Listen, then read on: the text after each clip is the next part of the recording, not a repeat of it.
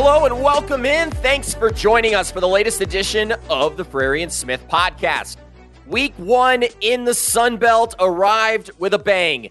The league scored their 5th Power 5 win in the last 2 seasons. Plus, they extended the group of 5 best FCS winning streak to 24 games.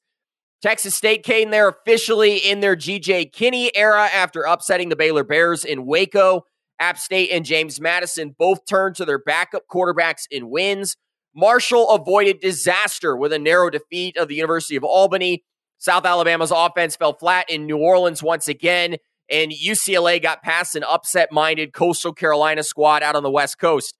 Today on episode 111 of the show, we are excited to bring you our first weekend recap of the season. We'll break down the biggest moments from the weekend and provide a look at some of the early season storylines from around the league. Caden, as we've come to expect, the Sun Belt provided plenty of excitement in week 1. Texas State pulled off that huge upset in Waco. Who was your biggest surprise this week, and who is maybe a team that disappointed you a little bit this weekend? Hard not to pick and start with Texas State. I mean, looking at the impressive performance they put on against Baylor, I think a good mark of if a team impresses you in week 1 or not is if you're watching a game way more than you expected. I tried to get eyes on this one early just because we didn't know the outcome. We thought it might be a Baylor blowout as Vegas thought so, but had to keep that game dialed, had to keep it on ESPN Plus the entire day just because of the impressive performance they put on. And I think on the flip side, obviously South Alabama had a disappointing experience this weekend, especially given how much stock we bought into that team. And I think some just individual units, you think about the App State defense, maybe the Coastal Carolina offense at times, the Coastal Carolina defense. I think certain units maybe showed some problems, but I think as a whole, for going disappointment, I think that South Alabama team versus a great Tulane team, which we'll talk about later, kind of just fell a little bit flat like you mentioned before. I got to admit, Caden, to your point, as soon as I got home, I was at the lake all day yesterday, maybe poor planning on the first weekend of college football, but turned on that Texas State game and found myself glued to my television watching them pull off, what some have called probably the biggest victory in Texas State history. Well, as we do every Monday, we're going to start this episode with the Sun Belt scoreboard. This is a time where we will review all of the results from around the conference in week 1. Then Caden and I will take an in-depth look at each of the Sun Belt's top games. So Caden, sit back and let me run down through 14 games real quick, and we'll come back and dig into some of these in a moment. But the Sun Belt year started on Thursday night when Georgia State took on Rhode Island. This was a game played in Atlanta, an FCS matchup for Georgia State, and they struggled a little bit. They would go on to win 42-35, but Rhode Island certainly made things more challenging. Darren Granger put up nearly 250 yards of total offense. Marcus Carroll, Caden, you called your shot in the offseason. He had a huge game, 184 yards, 3 touchdowns on the ground. Next up, the first game on Saturday, Caden. I don't even think it's worth talking about this one. Arkansas State played Oklahoma. They were a 36-point underdog. They lost 73-0 in this game. There wasn't much good going on for the Red Wolves in Norman, Oklahoma. Next game up was the game between App State and Gardner-Webb. Caden, I know this was a game that you had your eyes on. App State goes on to win 45-24, but certainly Gardner-Webb made things a little bit more challenging than they thought. Ryan Berger goes down early in the game with a finger injury. Have yet to kind of hear updates on that. Some have said it's a broken finger. Joey Aguilar comes in and has a huge performance in a victory. He will probably be the starter heading into that week 2 matchup against Drake May. Georgia Southern, big performance from Davis Brin. They win 34-0. They pick up the shutout. Not a great team to be playing in the Citadel, Caden, but at the end of the day, they came through with a big result. James Madison took on Bucknell in Harrisonburg. They would go on to win that game 38-3. Caden, we're going to talk about this one a little bit more later on in this episode, but quarterback controversy is the name of the game in Harrisonburg heading into week 2. McLeod, Griffiths, and Barnett all played. Kalon Black had a big performance, 125 yards on the ground. Caden, perhaps one of the more disappointing games of the weekend for me, it was Marshall versus Albany in Huntington, West Virginia. Marshall would go on to win just 21-17 in this game. Rasheen Ali had a huge performance. I thought Cam Fancher looked really good. That defense and the running game certainly looking like they will be keys in how Marshall's going to try to win football games this year. Another big game here. ULM played Army in Monroe. They came in as the underdog to Army. They'd been blown out the last 2 seasons. They came from behind in the fourth quarter to win that 17-13. Hunter Smith one of 7 Sunbelt running backs to run for over 100 yards in that game. And Caden, that catch by Tyrone Howell was absolutely beautiful, well worth watching on Twitter. Quarterback controversy here as well. Hunter Herring replaces Jair Wright in that game, so certainly something to keep an eye on as we head into week 2. Next up, Caden, we already touched on this, Texas State Baylor in Waco. Baylor came in 26.5-point favorite, a near capacity crowd there in Waco, and Texas State officially took back Texas. Big performance from TJ Finley, that wide receiver core that GJ Kinney told us in the offseason people were sleeping on, certainly showed up huge in that game. Next up on the schedule, Southern Miss versus Alcorn State. This game was in Hattiesburg, Mississippi. It was the debut of QB1 Billy Wiles. He lived up to the hype, and Southern Miss went on to win that game 40-14. We'll touch on that game a little bit more in a moment. Kane, this was a big performance as well. Troy, Stephen F. Austin, 48-30, and the big storyline coming out of this game, Kamani Vidal rushing for a program record 248 yards in this game. Gunnar Watson also had a huge performance at quarterback, living up to some of the hype that we heard about him all offseason long. South Alabama, Tulane. Caden, we build this one as a game of the year candidate, and it was a dud from the Sun Belt's perspective. South Alabama flopping in New Orleans for the second consecutive game after losing in that bowl game to Western Kentucky last year. They fall 37-17. Old Dominion versus Virginia Tech in Blacksburg. Virginia Tech comes in as a 16-point favorite. This game was a 6-point game at the half, but Virginia Tech pulled away. Was impressed, though. Old Dominion ran for 200 yards, although the quarterback was the leading rusher with 81 yards in this game. 2 more games on the schedule. Louisiana versus Northwestern State. Louisiana wins 38-13. Draylon Washington and Ben Wooldridge combining for 5 touchdowns in that game. Great crowd in Lafayette, Louisiana. Haven't seen many of those lately. Last game, Coastal Carolina, UCLA. This game ended at close to 2 a.m. on the East Coast. Caden, you and I stayed up for the entirety of this contest. Coastal Carolina made things interesting. Illinois State transfer Clayton Isbell had 3 huge picks in his Coastal Carolina debut, but Coastal falls 27-13. Couple quick superlatives from the weekend. The Sun Belt extended their group of 5 best win streak over FCS opponents to 24. They went 8-0 on the weekend, although they did have a couple of games that they were in trouble. Texas State recorded their first Power 5 win of the season. The Sun Belt finished with 4 of those last year over Nebraska, Texas A&M, Notre Dame, and Virginia Tech. And Caden, last up, I thought this was interesting. Scott Watkins, who's a friend of the pod, posted on Twitter that the Sun Belt is now 6-6 versus the Big 12 since 2019. They had lost 21 straight games prior to 2019. So the Sun Belt performing well against Big 12 teams. Great weekend in the Sun Belt, Caden. Anything that just stood out to you right off the bat? We'll get into it with Texas State immediately, but I think just all of those running back performances, we've talked all offseason about how that was one of the deepest positions in the conference, and we're seeing guys who weren't even in our top 10 list making their noise and making their statement in the first week of college football. So definitely excited to watch that going forward. Just the run game that we've seen and a lot of the great running back performance we saw this weekend. Well, Caden, we have got 8 matchups that we are going to recap in this episode, and we had to start with Texas State. They would go on to beat Baylor 42-31. And Caden, I have this note here that this was probably the biggest bright spot of the weekend for me. This was the first win over Baylor in program history. It was also the first win over a Power 5 opponent. I was texting with Kef Chardello of the Win Now or Get Bent podcast this morning. He called this the biggest win in Texas State history. He compared it to that 2012 win over Houston when they were a 34-point underdog. But this is a team that broke a 9-game losing streak. They were 0-9 in the previous 9 matchups against Baylor. Caden, the GJ Kinney era has arrived. He's the first Texas State head coach since 2016 to win his debut. This team puts up 441 yards of total offense, 8 plays of 20 or more yards. They scored touchdowns on all 3 red zone trips. That's that red zone percentage that we've heard coaches talk about. And I got to admit, Caden, I am all here for the excitement in San Marcos.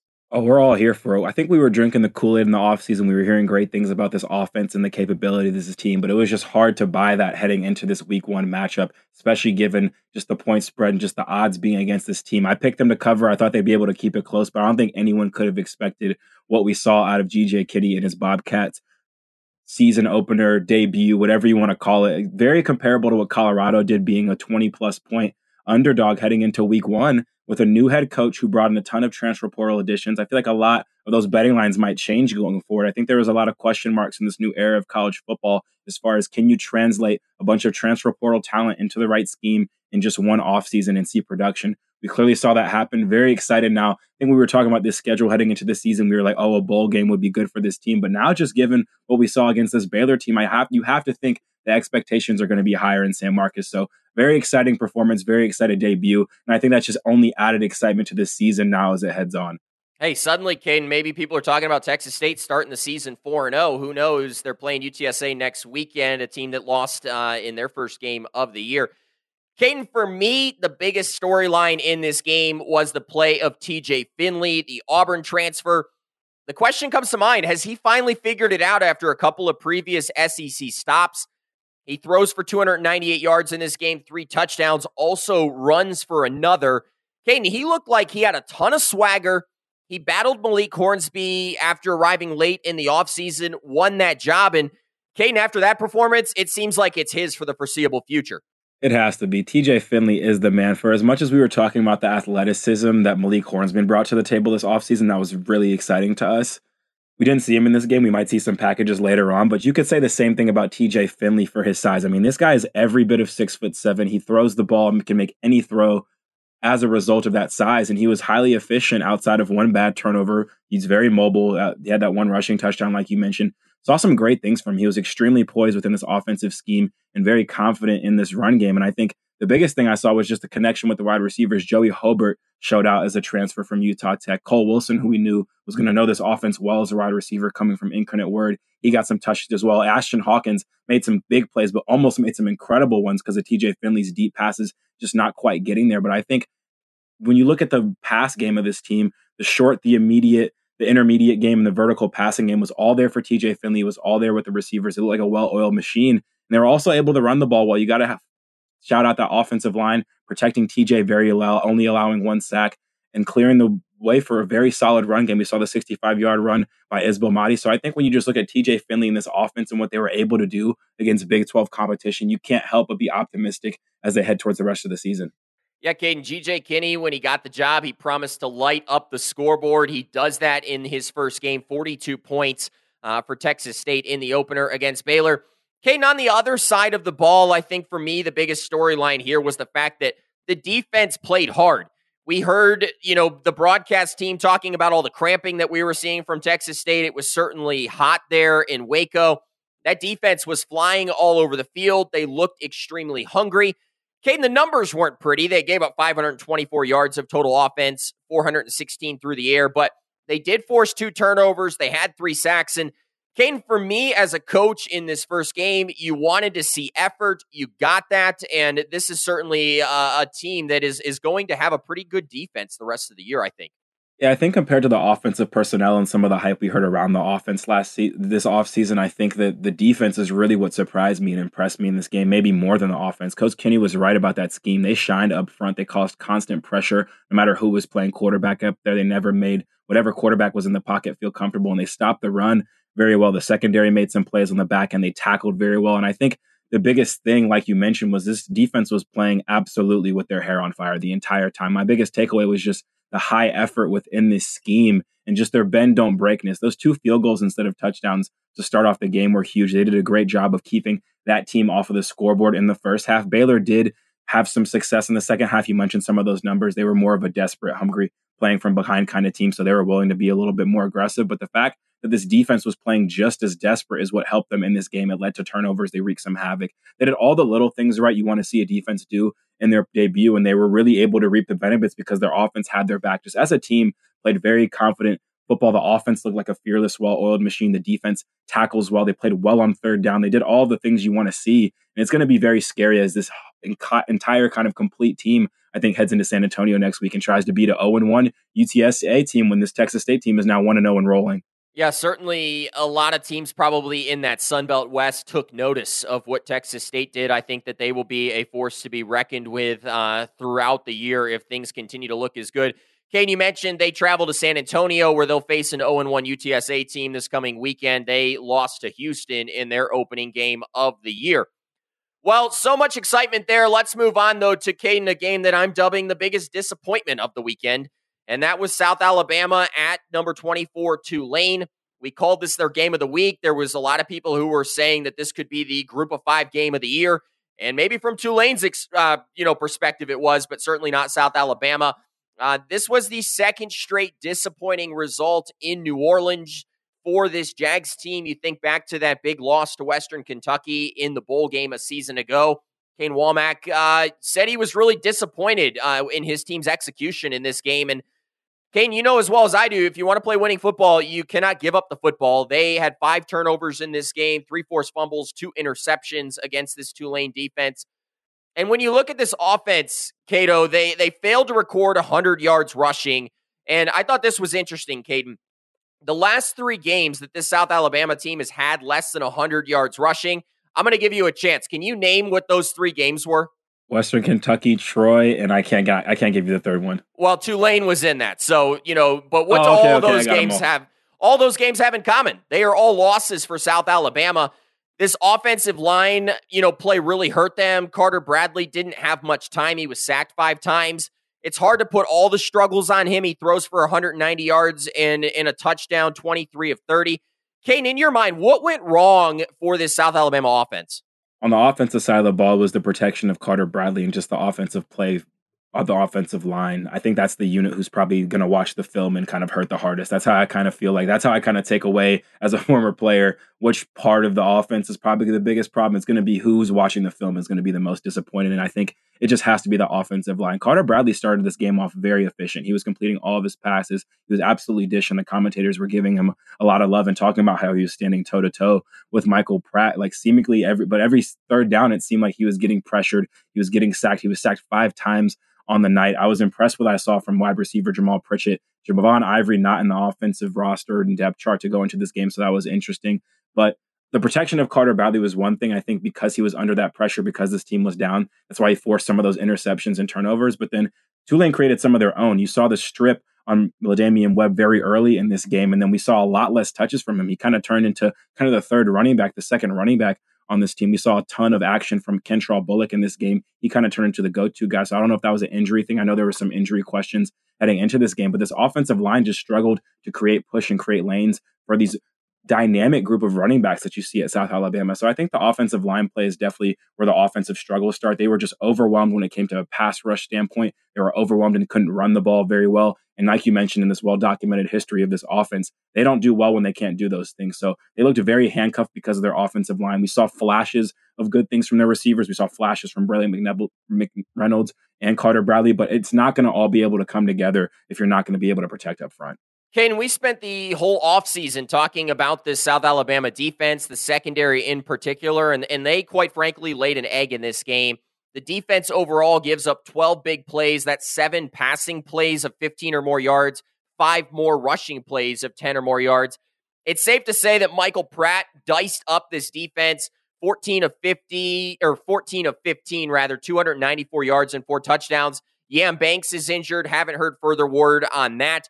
And Coach Womack talked about this secondary, Caden, having their eyes in the wrong places all game. What did you see from them, Caden?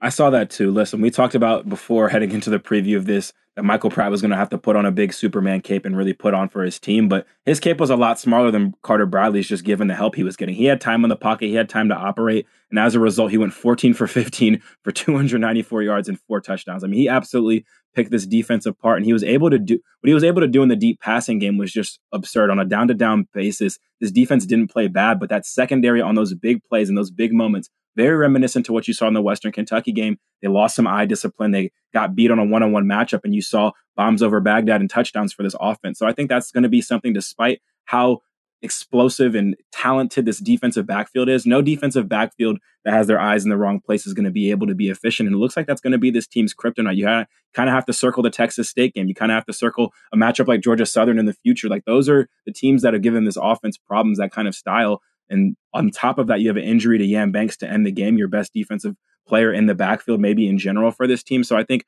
when you look at this defense, They obviously have all the talent in the world. I like how they played at times. They showed flashes of being able to create turnovers and create havoc in the backfield, but this offense was just able to have their way too much, especially on the early downs. They didn't even have to attempt a third down until the third quarter. So I think you just have to make it harder for good quarterbacks, especially in those aerial attacks if you're looking at South Alabama moving forward. Yeah, Austin Reed, Michael Pratt dicing up the Jags. But Caden, certainly for them, they have to be thankful. They're welcoming Southeastern Louisiana, a team that lost to Mississippi State 48-7 to Mobile this coming week. So a chance for them perhaps to regroup before they head out to play Oklahoma State. Third matchup, Caden, we're going to talk about. This one will excite you. App State wins over Gardner-Webb 45-24. They do it in front of a crowd of 36,000 plus in this game. I thought teams that missed bowl games the year before were not supposed to draw that well. Certainly different up on the mountain. The Mountaineers, though, Caden, they did trail early in this third quarter. They then would go on to score 24 unanswered points down the stretch. This offense puts up nearly 400 yards, 150 yards on the ground. But, Caden, the big storyline coming out of this game was Ryan Berger in getting injured in this contest. He got the start after winning the job, but exits early with a finger injury. Haven't seen a conclusive update on his status for week 2. Joey Aguilar, though, who, Caden, you were high on in the offseason. You ranked him as high as number 8 in our quarterback rankings. He comes in, throws a touchdown on his first career play. He went on to become the first App State Mountaineer to throw 4 touchdowns in his debut. Finished the game 11 for 13, 174 yards and 4 touchdowns. Caden, in your mind, what's the state of this quarterback room now as App State gets prepared to play arguably one of the best quarterbacks in college football in Drake May this coming week?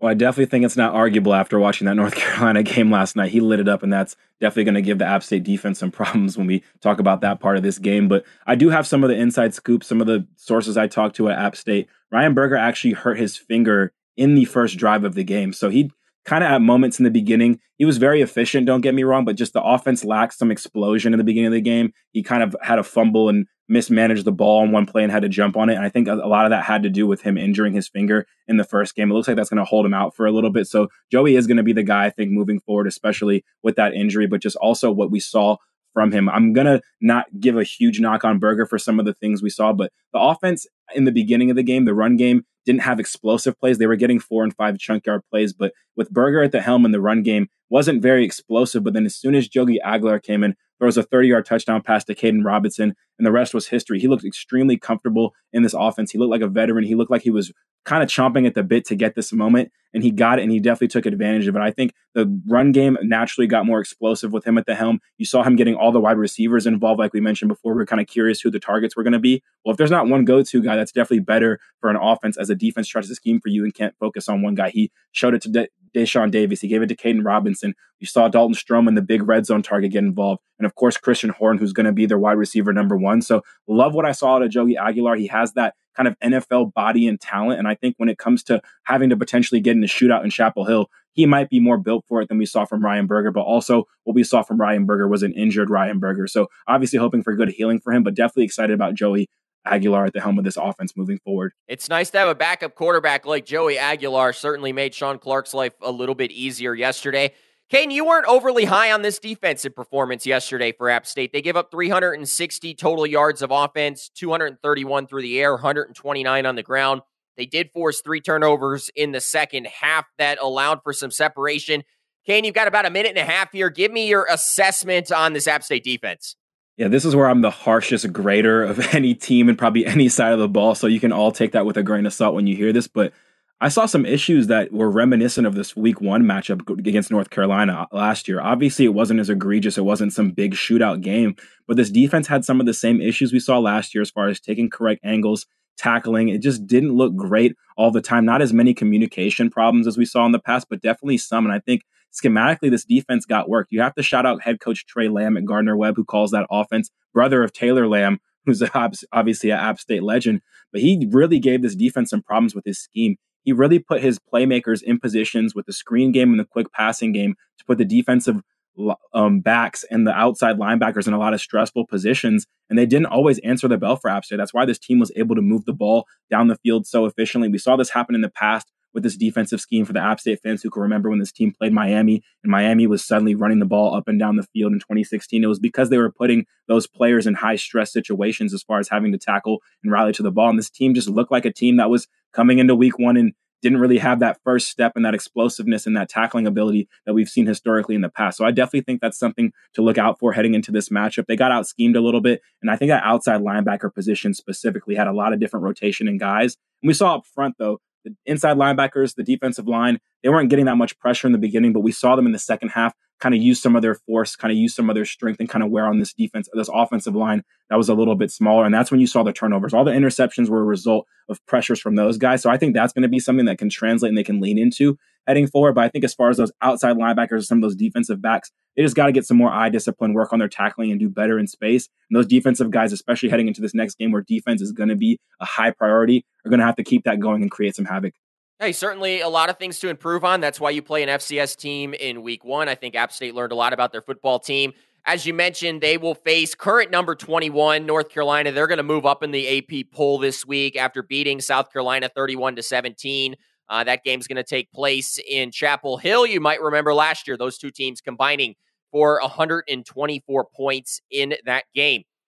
Well, Caden, number 4 on this list, James Madison versus Bucknell. The Dukes winning this game 38-3. They run for 261 yards on the ground.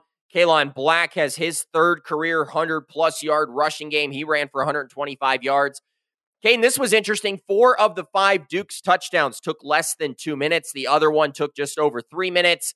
They held Bucknell to just 3 of 15 on third down in this game, so that defense certainly played well. But Caden, when it comes to this matchup, we've got to start with the quarterback position. There was a lot of intrigue all offseason, and now we've got even more. Alonzo Barnett does indeed get the start for this Duke side, but he goes just 3 of 11 for 15 yards and an INT. His coach said of him afterwards that he kind of looked gun-shy at times in this contest. He did some nice things with his legs, though, runs for 29 yards and a touchdown. But Caden, Jordan McLeod comes in at halftime, and we'd certainly heard some things about McLeod, and he came in, played pretty well in this game, 7 of 11, 144 yards, 2 touchdowns in the second half. Caden, we followed this quarterback battle all offseason, and suddenly things have just gotten a ton more interesting in Harrisonburg. They definitely have. I think when we saw Alonzo get the start, everyone was happy for him. He's a younger guy who beat some guys that were more veteran than him in this competition. But I think gun-shy is the right word for it. Kurt was very honest in his post-game press conference and said he was surprised at what he saw just based on what he's seen from camp from this quarterback. He was surprised at what he saw in the game, and he put their offense in a position where he looked afraid to throw the ball, and James Madison was afraid to throw the ball, so they had to lean into their run game. And I think the experience just took over. I talked about it in the pre-show. Being the quarterback at JMU and winning that battle holds weight, and it means something, and it comes with a lot of pressure. And I think we just saw the experience of Jordan McLeod and the comfort of him in the offense kind of just pay off for this team. He had a big game with those 2 touchdown passes, had a nice deep ball touchdown in this game. But I think moving forward, you just have to continue to go with this hot hand, and you kind of have to go with the experience, just given the rest of this roster. We'll talk about the rest of this team and what they did in this game. Played amazing on both sides of the ball outside of the quarterback position. And I feel like almost as a head coach, Curt Cignetti, you owe it to the rest of this talented team who has championship aspirations, being one of the best teams in the conference at least.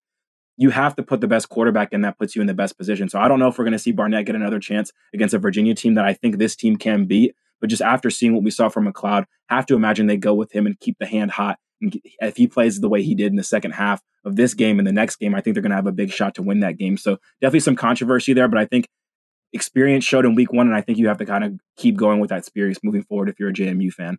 Yeah, and if you think back to that interview we had with Curt Cignetti, Caden, you and I both came out of that thinking that he would emphasize experience. And then Alonzo Barnett came and kind of just took the job.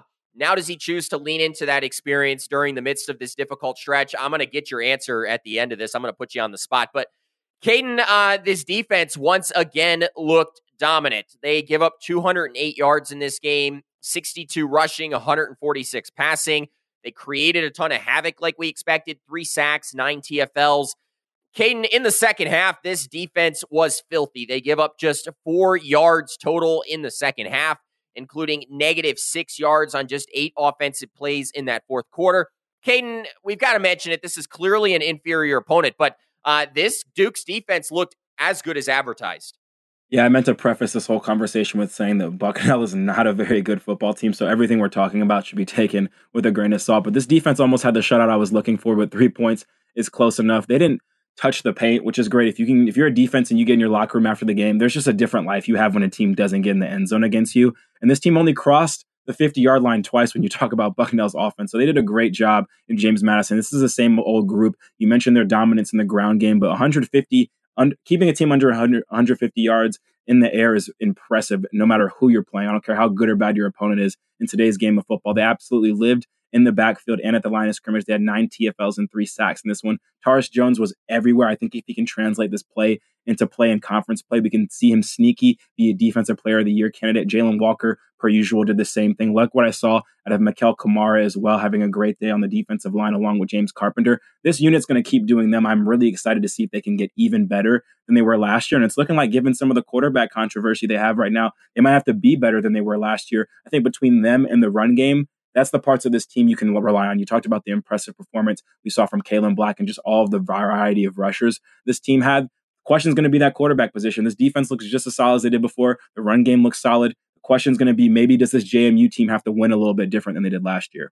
Certainly will be interesting to keep an eye on this James Madison team. They are going to face Virginia next week, who's coming off a 49-13 defeat to Tennessee. That game will be in Charlottesville. Caden, I promise I'm putting you on the spot. Curt Cignetti, who you going with as your starting quarterback in week 2 versus Virginia? One-word answer. Alonzo Barnett, team too good. Bucknell, not very good. Not very good performance from quarterback. Go with hot hand. Sorry, that was more than one word. So Jordan McLeod it is. This 5th matchup we're going to look at, Caden, Southern Miss versus Alcorn State. The announced attendance in this game, Caden, was 30,000 plus. The rock down in Mississippi was rocking. Yeah, I thought this was interesting. This was the most attended game since the 2019 opener, also against Alcorn State. So whenever Alcorn comes to town, Southern Miss draws extremely well in openers. They led big at the half and then would go on to win this game 40-14. Caden, again, we spent the offseason, much like with James Madison, talking about the quarterback position, but maybe even more important for Southern Miss, we said that they were a quarterback away.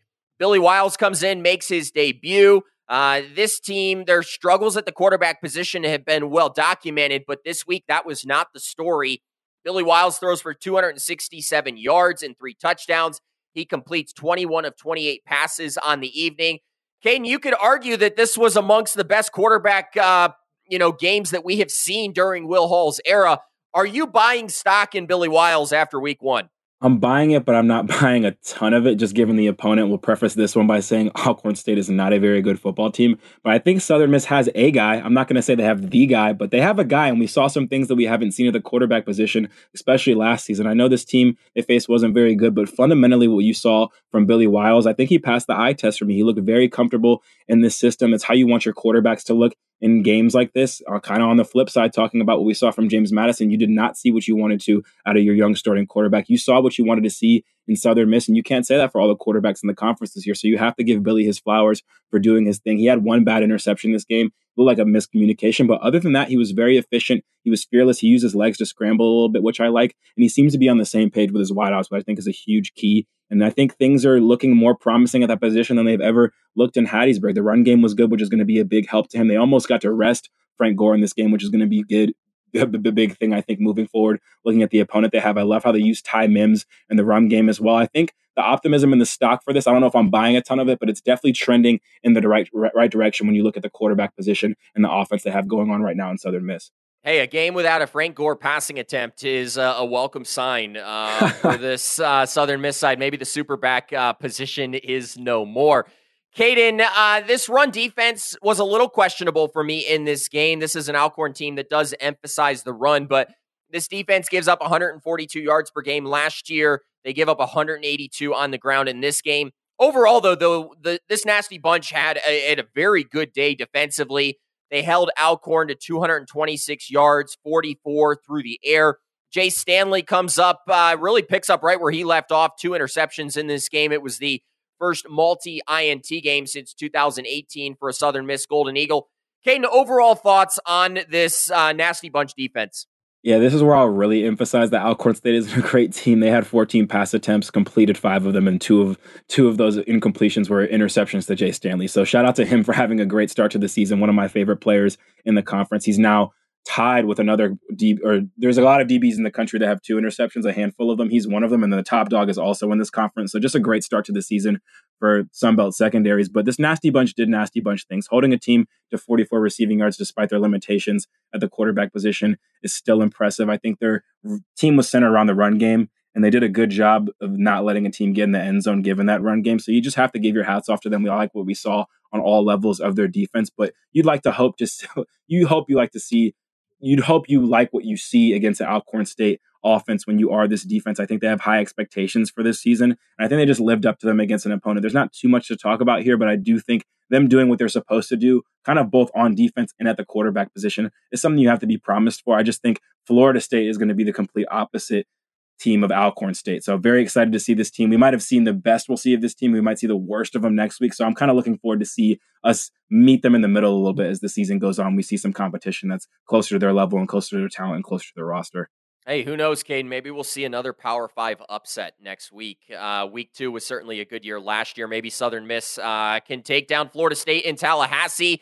That's who they will play next weekend. They're going to play Florida State, who will be a top 10 team regardless of their game against Georgia, that as of the time that we're recording this episode has not taken place. That takes place later on this evening. Up next, Caden, matchup number 6. This was Georgia Southern versus the Citadel. Georgia Southern pitches a shutout in this game, 34-0 over a Citadel team that their head coach admitted during the week before. I don't know if you've seen that press conference, but he basically said, we're a bad football team. I've never heard a coach say that. Georgia Southern had a multi-dimensional offensive attack. They put up nearly 500 yards of total offense. They looked explosive. They had 14 plays of 10 or more yards, 9 in the run game alone. Caden Davis-Brin kind of looked like a Kyle Van Treese clone to me, maybe even a little bit better, dare I say.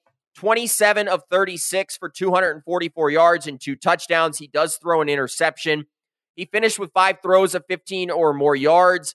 We heard all offseason we would not see much of a drop-off coming from Van Treese to Brin, and it looks like all the hype was right.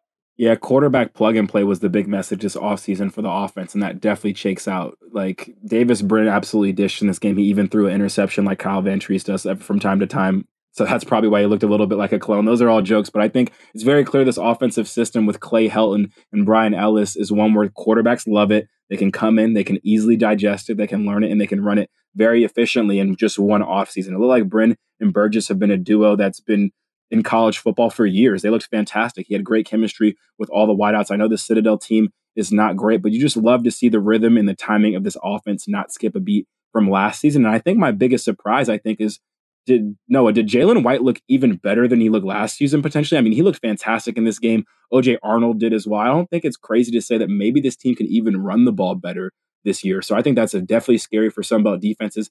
They're going to get their way in the air. Everyone knows that. But if they can run the ball even better than they did last year, which was kind of a slept on part of their offense, plus Davis-Brin potentially maybe even being better than Kyle Van Treese, a lot to be excited about in Statesboro at the offensive side of the ball. And it looks like it's going to be that way for quite a while now. Hey, we heard so much high praise during the offseason for Jalen White. Clay Helton was, stoked about him and what he could do this year. Is a big year loading for Jalen White. Certainly, looking at a small sample size, it might be. Caden, defensively, again, you play the Citadel here, but for a team that has struggled on defense last year, it had to feel good to pitch the 21st shutout in Paulson Stadium history. We spent the offseason talking about this defense. They brought in new coordinator Brandon Bailey. They were playing against a triple option team, so you give up 198 yards on the ground, just 14 through the air. I think there was only 8 passing attempts in this game. They did get off the field on third down, Caden, and I think that's huge. They were 2 of 12 in that department. Again, not a great opponent, but in my opinion, great opening statement for Georgia Southern this year. Yeah, as far as defense goes, I guess you can say they look better. It's just so hard with this opponent, and it's so hard with just given how bad this defense was last year. I think in their first game against Morgan State, they did allow a touchdown in that first game. So maybe this being their first shutout in a while, maybe you can say this defense is looking better. But they did what they have to do against this team. It's just really hard given the way the talent and the competition and the way that the Citadel plays, not many teams in the nation are going to end the game with just 8 pass attempts when being down by 24 points for the entire second half and more. But the Citadel is one of them. So we'll truly see next week against UAB. But you have to love what you saw out of the star players on this Georgia Southern team. They were able to show up some of their depth, I think, going up against a lesser opponent, which was great. I mean, a ton of players got in the stat line for tackles and got to show off their stuff. So I think it's good defensive momentum for this team. It's good for their confidence pitching that shutout and handling business. But I think we'll get more of a true sense of what this defense is next week against UAB. If they look like they did last year, I wouldn't be surprised. But if they looked improved, I also wouldn't be surprised given some of the depth and things they were able to show in this game on that side of the ball. Well, a lot of good things in Statesboro. As you mentioned, Caden, they will welcome UAB to town next weekend. UAB coming off of a 35-6 win over North Carolina A&T. They'll be coming to Statesboro on a 9-day layoff, so certainly they will be prepared for the Eagles in that matchup, a big early season test for Clay Helton and this side. Caden, the 7th matchup that we're going to look at today, Marshall versus Albany. This game was also a bit of a disappointment.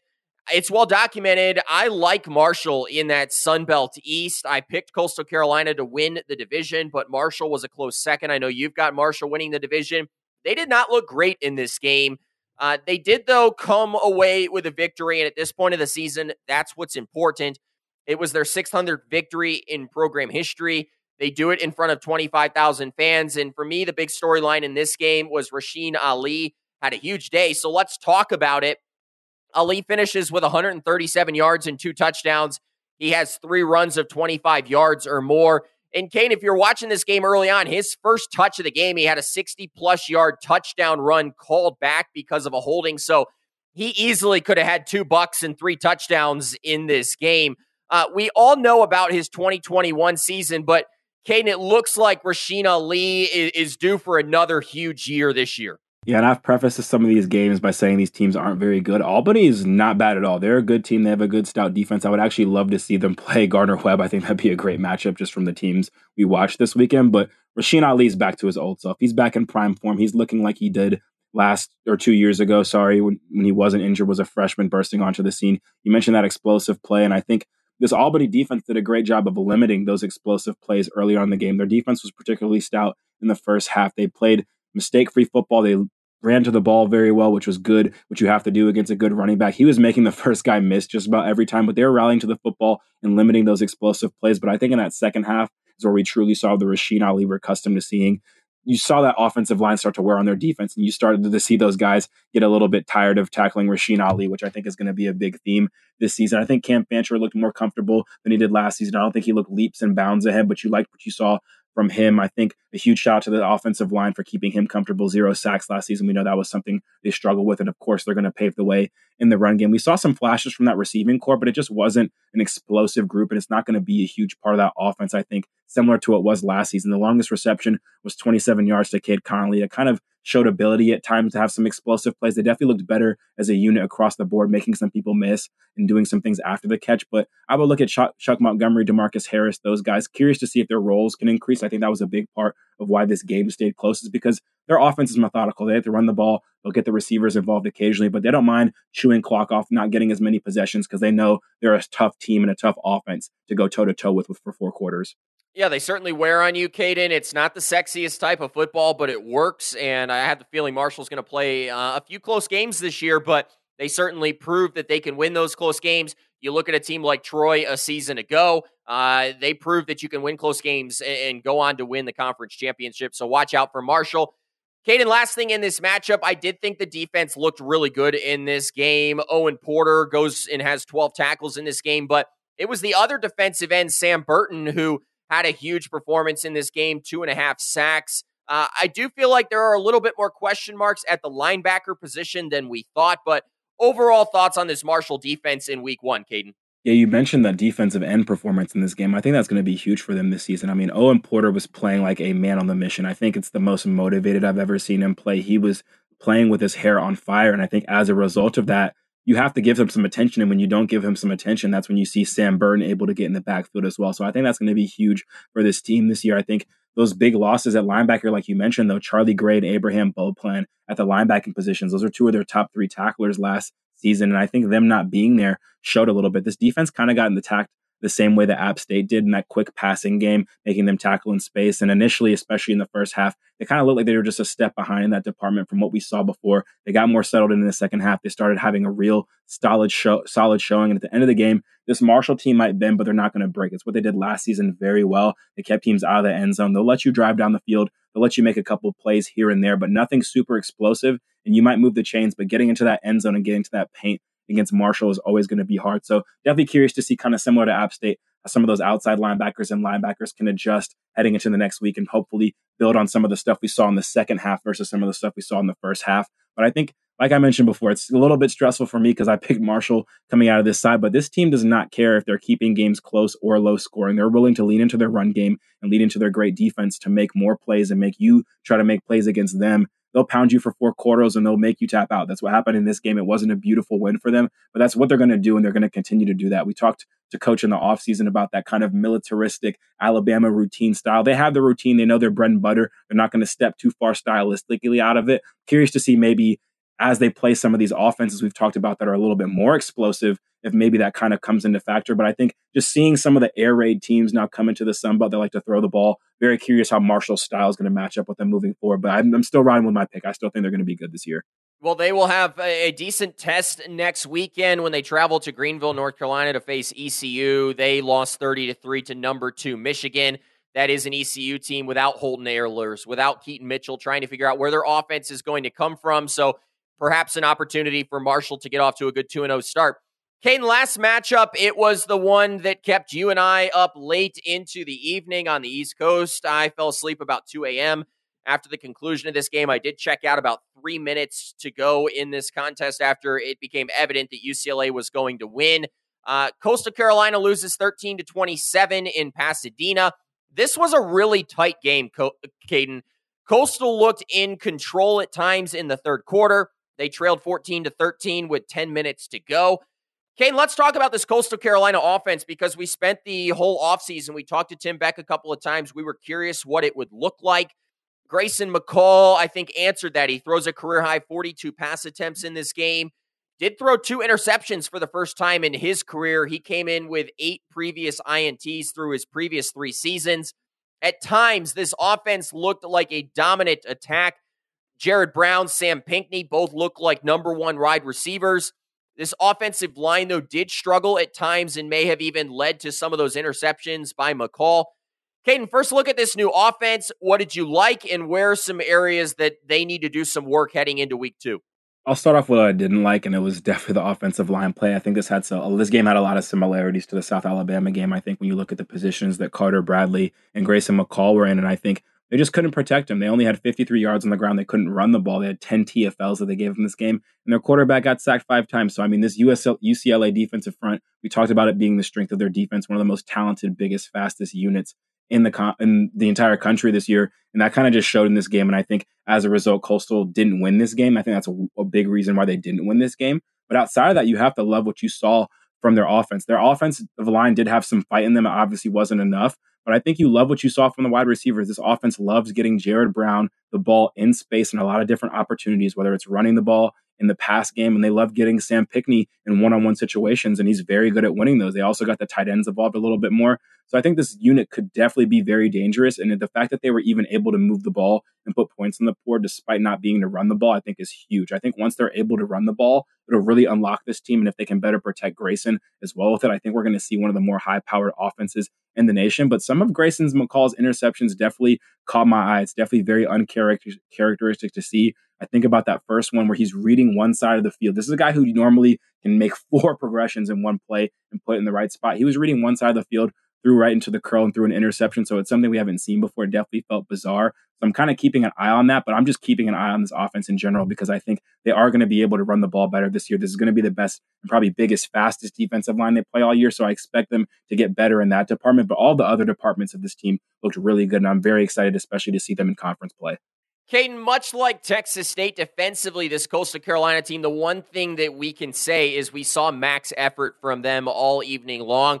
Clayton Isbell also has that huge performance, 3 interceptions, tying a program record. He leads the nation in that category. They created a lot more pressure in the third quarter, in the fourth quarter of this game. Caden, overall impressions of Craig Niver's defense in this first contest?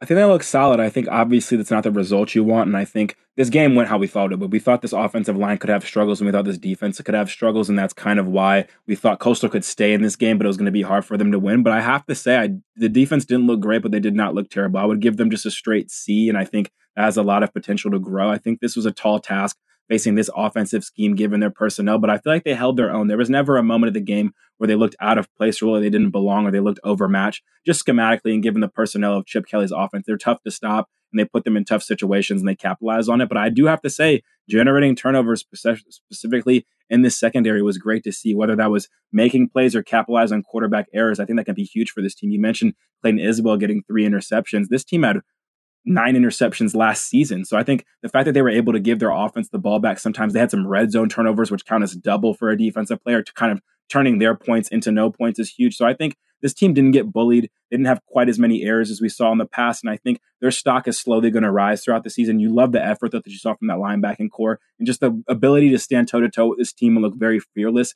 and not flinch. So I think I'm buying some of the stock as well. I want to see it against some lesser opponents because we might see better or we might see them play down to some competition. But overall, I did like what I saw from this defense, especially in the second half, being able to kind of stir up some controversy in that quarterback room and apply some pressure to those guys. So very excited to see them moving forward for sure. Well, Caden, you certainly also had to be pleased to hear your takes about Michael Mason kind of validated in this game. He had a big performance. The broadcast team was talking about him. I know that's a guy that you had in our top 10 defensive linemen in the offseason, so certainly that prediction looking good. Coastal Carolina, they return to Conway to face new FBS member Jacksonville State next week. Jacksonville State coming in 2-0. They played UTEP in week 0, won that game. They beat ETSU 49-3 on Saturday, so could be a little bit of a test. We've seen Coastal Carolina have some trouble with FCS teams at home.